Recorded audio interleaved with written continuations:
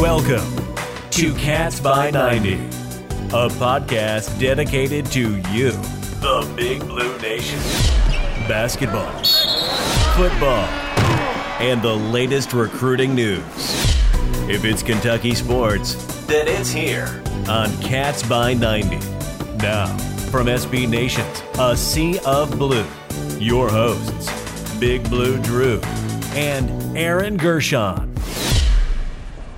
Welcome to a special reactionary edition of the CatsBy90 podcast after the Auburn game here. Kentucky falls to Auburn 29-16 in a game that was just weird, Aaron. So I got Aaron Gershon with me, Big Blue Drew. We're just, it's only 4:17, so we're just about an hour removed or so, not even from the loss at Auburn. And it just feels weird, Aaron. The whole entire game kind of had a weird makeup to it. I'm still a little bit fired up. The stats, I got to go through these, I guess, before we kind of hit anything else, because I want to get your thoughts, Aaron, a little bit on the Zoom press conferences and kind of the feel of those. I saw some transcripts, but I wasn't there.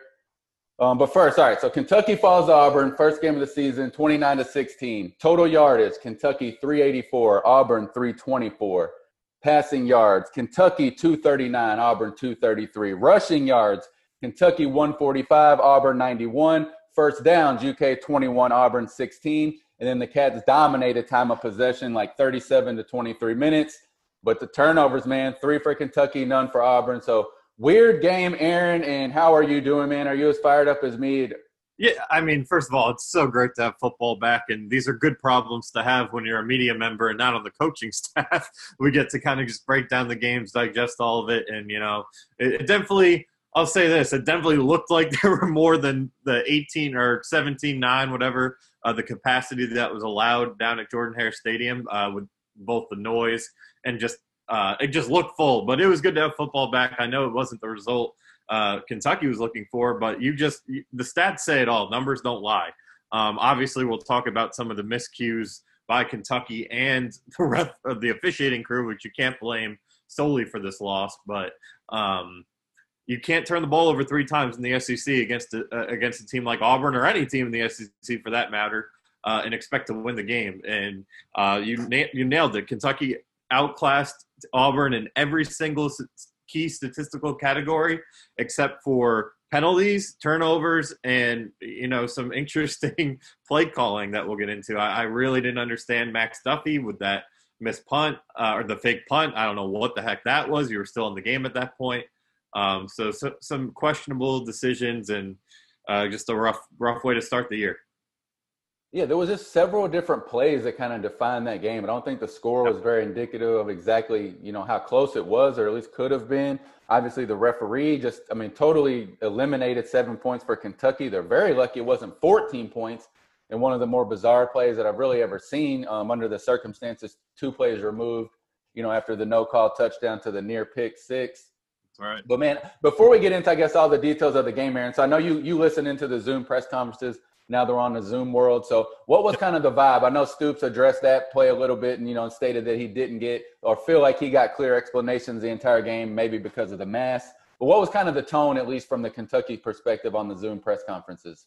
Yeah, Stoops was pretty fired up. As you just mentioned, he felt like there was a lack of communication between the Kentucky sideline and the officiating crew, both on the obviously on that touchdown should have been touchdown by Rodriguez, where, you know, people are saying, well, his knee wasn't down. He was called short with they stopped his forward progress. But another thing with this not Zoom, but this kind of COVID world we live in is, am I right that they are still going with the virtual or the electronic whistles instead of the physical whistles? So I think that I didn't even hear a whistle, but apparently that's why the touchdown wasn't what it was, according to the TV guys. But Stoops had no explanation for why it wasn't a touchdown. And, I mean, Rodriguez is sitting a foot in the end zone, so he was confused. And you could just hear the frustration in his voice knowing that really you look at the numbers and Kentucky was the better team in almost every key category, but his team shot himself in the foot, and he was not happy about that. This is a veteran team, and he expects a lot more. Well, if you look at the missed touchdown call, I mean, so initially I'm just like, this is going to take 2 seconds. He clearly broke the plane, of the end zone. But then you start looking in, it was a little questionable maybe if his knee touched the ground, if that's what they were reviewing. But where they spotted the ball, it was as if their call was his knee didn't touch, but he didn't break the plane, which is insanity. So, at that point too, Aaron, and there's just been a lot of, I feel like people that are just giving up on this entire year, which makes no sense. Because if that was called correctly, that game legitimately is 21-15 Kentucky in the third quarter. I mean, the game's totally different, whether they can hang on and finish it out or how that looks, but total implosion after that. And I'm sure that stemmed Mark Stoops' frustrations because the second half, especially from the secondary, was just ugly. And, I don't blame, I guess, people for being really upset, but you don't hear one person, Aaron, saying that, Kentucky didn't have, the horses to win the race. Like it wasn't a talent gap there, with the exception of maybe Seth Williams, who's an amazing player. But overall, it's technique and it's things that Kentucky can clean up. And I still believe they can have a big year. Oh, I do too. I mean, you can't turn the ball, like I said earlier, you can't turn the ball over 3 times in the SEC, especially on the road against a top 10 rated opponent like Auburn and expect to win a football game. You can outrun them, you could outthrow them, you could do everything and still lose that way. And but you've nailed it on the secondary. That's what really concerned me the most about this game. I mean, Seth Williams is going to be a nightmare matchup for most teams. He's a 6'4" wide receiver with crazy height and great hands.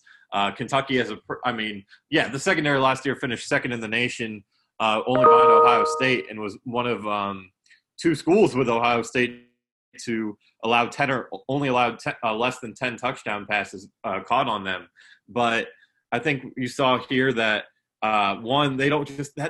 what concerns me is they don't have the size in the secondary. I don't think they have anybody above 5'11", with Joseph, I believe, is 5'11", and so is Eccles. So the height concerns me a little bit. Obviously, next week you're going to be facing an Ole Miss team that, despite their loss, they have a terrible defense, but their offense had over 600 yards today. So you're again going to get challenged through the air. I thought the run defense, all things considered, had a really good game, held Auburn to 91 rushing yards. But you're not going to win games if you can't slow down your opponent's top receiver and you shoot yourself in the foot. Those are 2 recipes for disaster. And I think we learned today Bo Nix is a very, very good quarterback. I never understood the slander on him last year from what he was able to do as a true freshman. And what's so good about Bo Nix is he doesn't turn the ball over. Last year he only threw 6 picks, which is insane for a true freshman in the SEC that played 13 games, counting the bowl. And today, no turnovers from him. Wilson turned it over twice and the fumble by Harris at the end, and you're just not going to win games that way. All right, well, you've already mentioned it, and the situation is escalating as we speak here. So we got to talk about the Kelvin Joseph play, man. Oh, my God. So Boss Man Fat making his debut, and I think, Aaron, he could be described as a person that, he does the punking, man. He doesn't get punked. I think if you followed any of his personality, his pedigree coming out of high school, kind of where he came from with the transfer. So obviously, if you watch the game, you saw Seth Williams. Mossed him is the right way to put it. Just absolutely embarrassed him on, that's the ultimate receiver play, right? Reached over his back, physically, raises the ball up over his head, touchdown. So since then, he was kind of getting torched a little bit online, because again, it was probably going to be a SportsCenter top play. So Kelvin Joseph quote tweets SportsCenter with a video. Seth Williams absolutely mossed him. And by saying one of how many, it's cool, back in the lab with it, pretty sure he ain't want to see me in the boundary side. So, okay, that was one thing. So I don't know if you've even seen this, Aaron, but then Kyle Tucker recently just put that how he quoted that and said that he had introduced himself to the Big Blue Nation with an emphatically dumb thing to say. And then Kelvin Joseph said he bet his coach didn't say that with a laugh emoji. So it's kind of, we're barely an hour removed from this game too. So no matter what's going on there, tweeting about it right now is probably not a good look. Someone's got to take that man's phone. That's not to go about it when you had a really rough debut with your new team. And you know what? After that penalty, did they score after that penalty? I can't remember off the top of my head. I'm not sure. Okay, I'll look back at the stats next time you're talking here, but it's just so stupid. First of all, you would have gotten 5 yards because you had the false start on Auburn on that play. And what are you doing? Why are you giving in? If you're gonna be a guy to talk, let your playing do it. talk to him while you're going down the sideline and breaking up a pass or something. He did have a nice pass breakup against Williams earlier in the game, or it might not have been Williams, one of the receivers, where he didn't break up the pass, but he forced him out of bounds, and that was a really nice play. Let that be your way of talking. Like, to shove a guy who commits a penalty on his own. I believe that's who the false start was on, and to shove him for it. I mean, that's just so boneheaded. And as I keep going back to, if you want to win games in the SEC, especially the ones on the road that not many people expect you to, penalties and turnovers are what will kill you and not give you any hope. And that penalty was a huge turning point. Even I want to say they did score. I'm going to double check on that, but even if they didn't, it's just a momentum shift. Yeah, the defensive side had its struggles kind of all day, especially in the second half. It just getting exposed in different areas. And it definitely, if you're Kelvin Joseph, man, you have to sit there and think, too. You drew one of the toughest matchups in the country, your very first time kind of going out and playing. So he had a lot going on. So it's unfortunate how his debut started. But, again, he's kind of got that killer mentality. So we'll see how he bounces back from that. But shifting gears to the offensive side of the ball, man, I could go both ways, Aaron. Like, obviously, Terry Wilson had some big mishaps today. He really did. He had some blunders, some plays that I'm sure that he wishes he could take back. But he looked spry, man. He looked fast, even on that when he was chasing down the pick six. I mean, he didn't at least look to be favoring that knee. I don't know that he looked very, his speed was hopefully where it's going to be at by the time we get to the end of the season. But it just, at least from his look coming back from a devastating injury like that, I thought was positive. But no deny, man, he had some blunders between – not taking shots on these penalties when it's just an obvious penalty, not throwing the ball down the field, then throwing it away on the 2-point conversion, fumbling the ball, obviously the interception. So tough day for Terry, but at the end of the day, I think a healthy Terry Wilson is a positive, just going forward anyway. Yeah, first of all, the Joseph penalty drive did result in a touchdown by Williams, so that cost Kentucky 7 points right there. So if you're looking at the Rodriguez touchdown and taking that off the board, and you take those 7 off the board, I'm not going to do mental math, but I'm pretty sure you only lose by 2. But yeah, back to Wilson. I thought that you don't want to make excuses, but definitely at least the fumble I thought was a rust play. He kind of, he's still getting the feel for the game. He hasn't played in over a calendar year.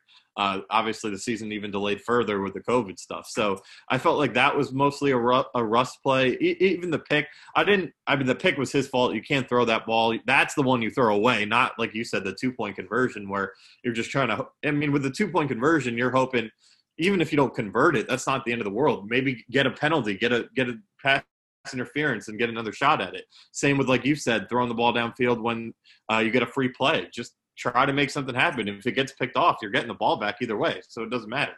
But I didn't love the play call there. I think and Chris Fisher from the Cat's Paws had one of the best tweets from this game. I want to find it and give him credit. But I felt like Kentucky, especially on that play, went away from their identity, which is grounded pound, run the ball behind arguably the best offensive line in the conference, and just shove it down the opponent's throat, because we saw the rushing numbers. Kentucky completely outclassed Auburn on the ground, and for whatever reason, they threw the ball there, and they really got pass happy. It reminded me a lot of kind of that middle period with Sawyer Smith last year before they can get it to Lynn Bowden at quarterback, where despite having 3 really, really good running backs in Rose, Smoke, and Rodriguez, they decided to throw the ball. Like, I think with Sawyer one game, they ended up throwing the ball 50 times. And I felt like it kind of reminded me a little bit of that, because Smoke was – what did Smoke average? Over 9 yards per carry in this one? Yeah, Rose averaged 9.3 yards per – oh, no, that's the passing. Sorry, okay. So Smoke averaged exactly 9 yards per carry, 8.9, whatever. Only 7 attempts, though. They only give Rose 10 attempts, Rodriguez 9. Exactly, man. That was going to be my biggest point, was the carry disparity. Terry runs the ball 13 times, A.J. Rose 10, and I felt like 4 or 5 of those were like early in the first quarter. So they split it kind of evenly. Smoke had 7 and Rodriguez have 9, but – man, Terry doesn't need to be the leading ball carrier, at least if he's only running for, 42 yards on 13 attempts, because, it's 3.2 yards a carry. And Smoke is always up there because of that big playability, but I think they're definitely looking for ways to, mix up the run game. And we don't know what that's going to look like going forward. I think it's always going to kind of be a by committee approach. But once again, though, kind of, Aaron, here we are. There, not one running back, I guess, is solidified themselves as kind of that go-to guy. So it's going to be tough if Kentucky can't, rush the ball consistently.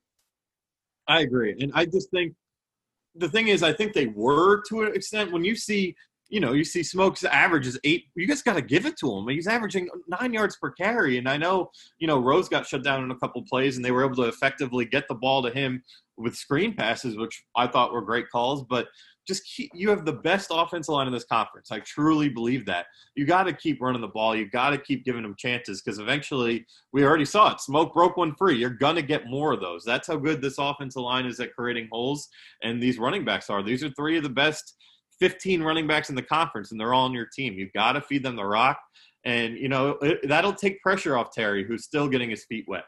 I mean, you throw the ball 37 times. I guess that's not the 50 times we saw with Sawyer Smith toward the beginning of last season, but it's still, in my opinion, for this offense, you want to be throwing it about 30 times and running it 40 to 50 times. I mean, I just think that as great as, and you know what, Terry's arm looked a lot better than I expected. I know he didn't have any sort of arm injury, but just being able to stand up in the pocket and make the throws, I thought he had a pretty good game. Josh Ali had a good game, but that one drop was an absolute killer earlier in the game that led to a punt. And, DeMarcus Harris can't fumble that ball. But all things considered, this wide receivers group that had a lot of question marks going into the season simply because they didn't have many reps receiving last year, I thought did a really good job, especially with Akeem Hayes. Bryce Oliver sounded like a COVID situation. He didn't make the trip. So all things considered, I thought the passing offense was okay. But you just got to run the ball more. This is a run-first team, and you can't switch your identity just because Terry's back and you miss throwing the ball.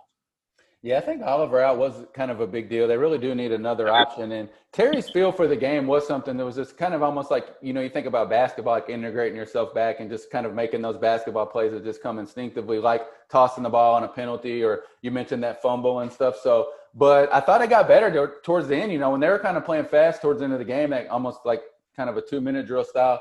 Him and Ali were really hooking up and doing some good things there towards the end. But moving forward, man, it's just going to be interesting to see what happens, I guess, next week against Ole Miss, because that kind of becomes like, I don't want to call it a must-win, but you really need to win that game. They need to go out there and play well, and I think it will be critical that the offense can kind of find some continuity as they attempt to do that, because it didn't flow well, even at when they were moving the ball today. It just never seemed to really flow well, or like there was much rhyme or reason to what they were trying to do.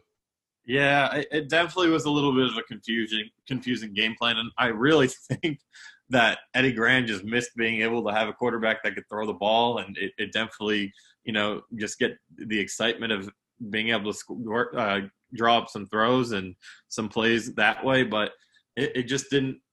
I just go back to the same point. They only had 2 more runs than they had throws, and one of those runs was the Max Duffy punt. So essentially, in offense, they ran the ball 39 times. They threw it 38.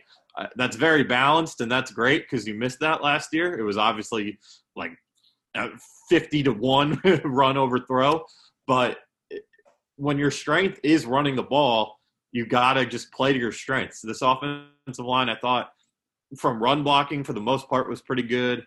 I thought that they kind of got worn out in the second half, and Terry was definitely under duress.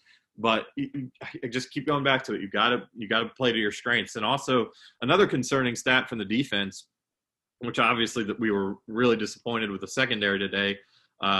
They only got 1 sack, and that was the play by Jamin Davis. That was more of a bootleg by Nix, and he was hit behind the line, the sack. So you got to create pressure, because Nix had a lot of. They got to the quarterback a little bit. 4 quarterback hits total for Kentucky today, but I felt like Nix had a lot of time back there, especially on some of the balls he was able to find. Both Seth Williams and Eli Stove had a couple of big plays for Auburn. Yeah, Bo Nix ended up 16 for 27, 233 yards, 3 touchdowns, no interceptions, and he also led in rushing 5 carries for 34 yards. But I wanted to ask you, Aaron, because what in the hell with this fake punt, man? If you're going to go for it, power eye and go for it. I think it was like 4th and 5, and they make a 5-yard. It ended up being 17 yards based off where Max Duffy, caught the ball and tried to. Did they ask at all though, Aaron, during that? If that was like, did he do that on his own? Was that a called fake or what? So I'm looking. I can't find the exact quote, but it was Mark Stoops took the blame for it, but I felt like he did it more so he wasn't throwing Duffy under the bus. But it was not a play call. It was not play call. I mean, think about it. You're down 9 points. That's 2 possessions. You're deep in your own territory, and Auburn's offense is starting to get going. You're not going to give them the ball in a favorable spot if you don't have to. And I guess what it was, according to Stoops, was that, Duffy always has, if not told, he has the green light to do as he pleases. If he feels like he has it, he has the permission to take off unless he's told otherwise. And Stoops claims he never communicated to Duffy or the special teams coaching staff, who I don't even know if they even have a special teams coordinator with Dean Hood at Murray State. I don't know if they ever upgraded anyone to that position. I don't think they did officially. I know Steve Clinkscale is working in the special teams, but it sounds like that was kind of more a cover to defend his guy for making a silly mistake. And we all love Duffy. I mean, he had a 75-yard punt today.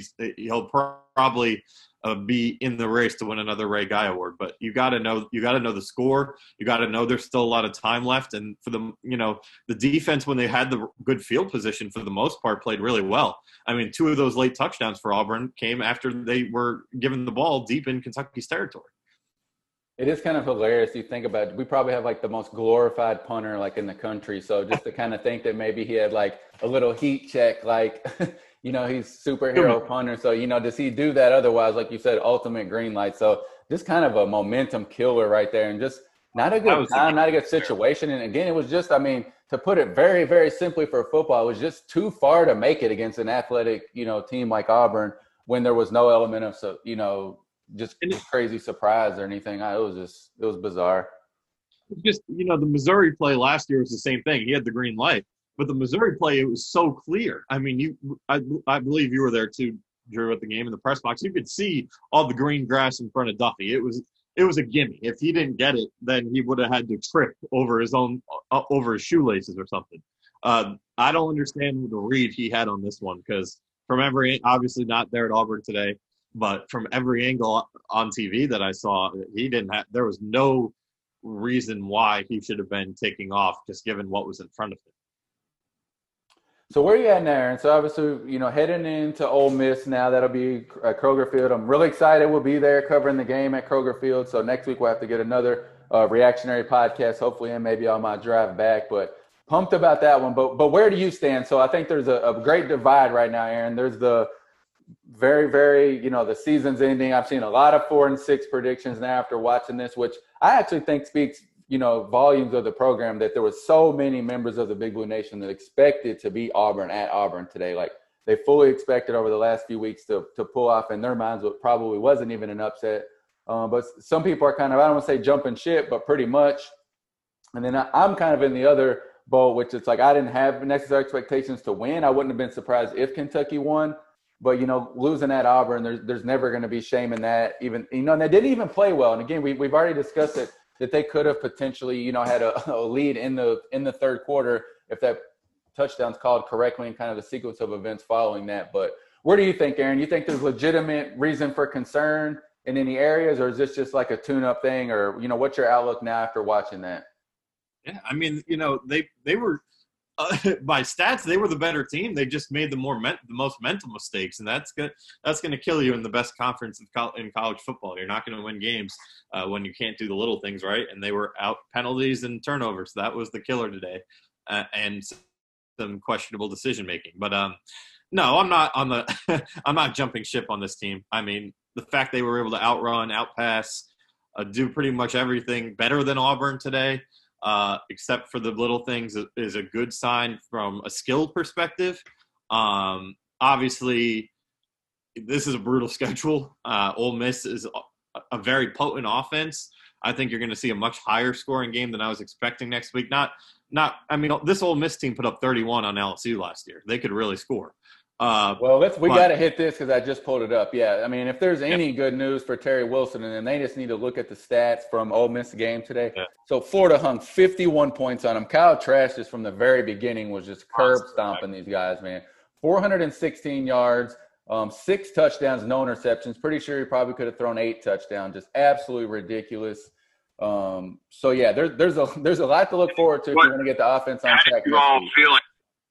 Yeah, I mean, definitely if you're the Kentucky offense, you got to feel really, really good about your chances, especially because they were able to have some breakthroughs against the tougher Auburn defense today. But if you're the Kentucky defense, specifically the secondary, this is not a fun matchup after you already kind of had some struggles today, because Ole Miss, 643 total yards today, still had 35 points. Elijah Moore's really good receiver, man. He had 10 catches for almost 230 today. Didn't score, but 10 catches for 227.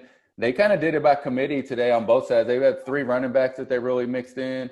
So they are. I mean, they can score the ball. So in Kentucky, I don't know that a shootout's going to be in their favor from what we saw today. But get home, friendly Kroger Field. It'd be first time in a long time. So that could go a long way. I'm very anxious to kind of see the makeup. I know a few of our buddies traveled today, and I think that they, was Auburn Stadium seat almost 90,000. So I guess what are they expecting Saturday? And like 12,000, I think.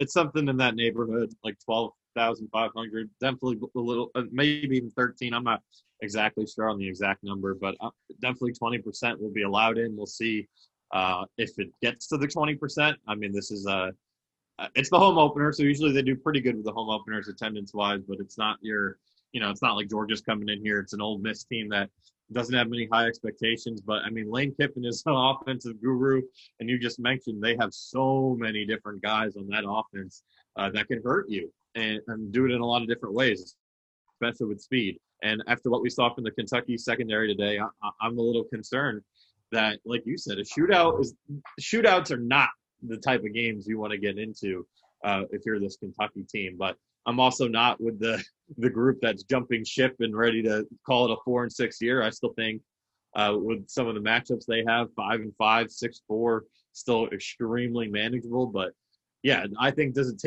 it hard to envision them upsetting a Georgia who's actually losing to Arkansas 7-0 right now at the end of the first quarter?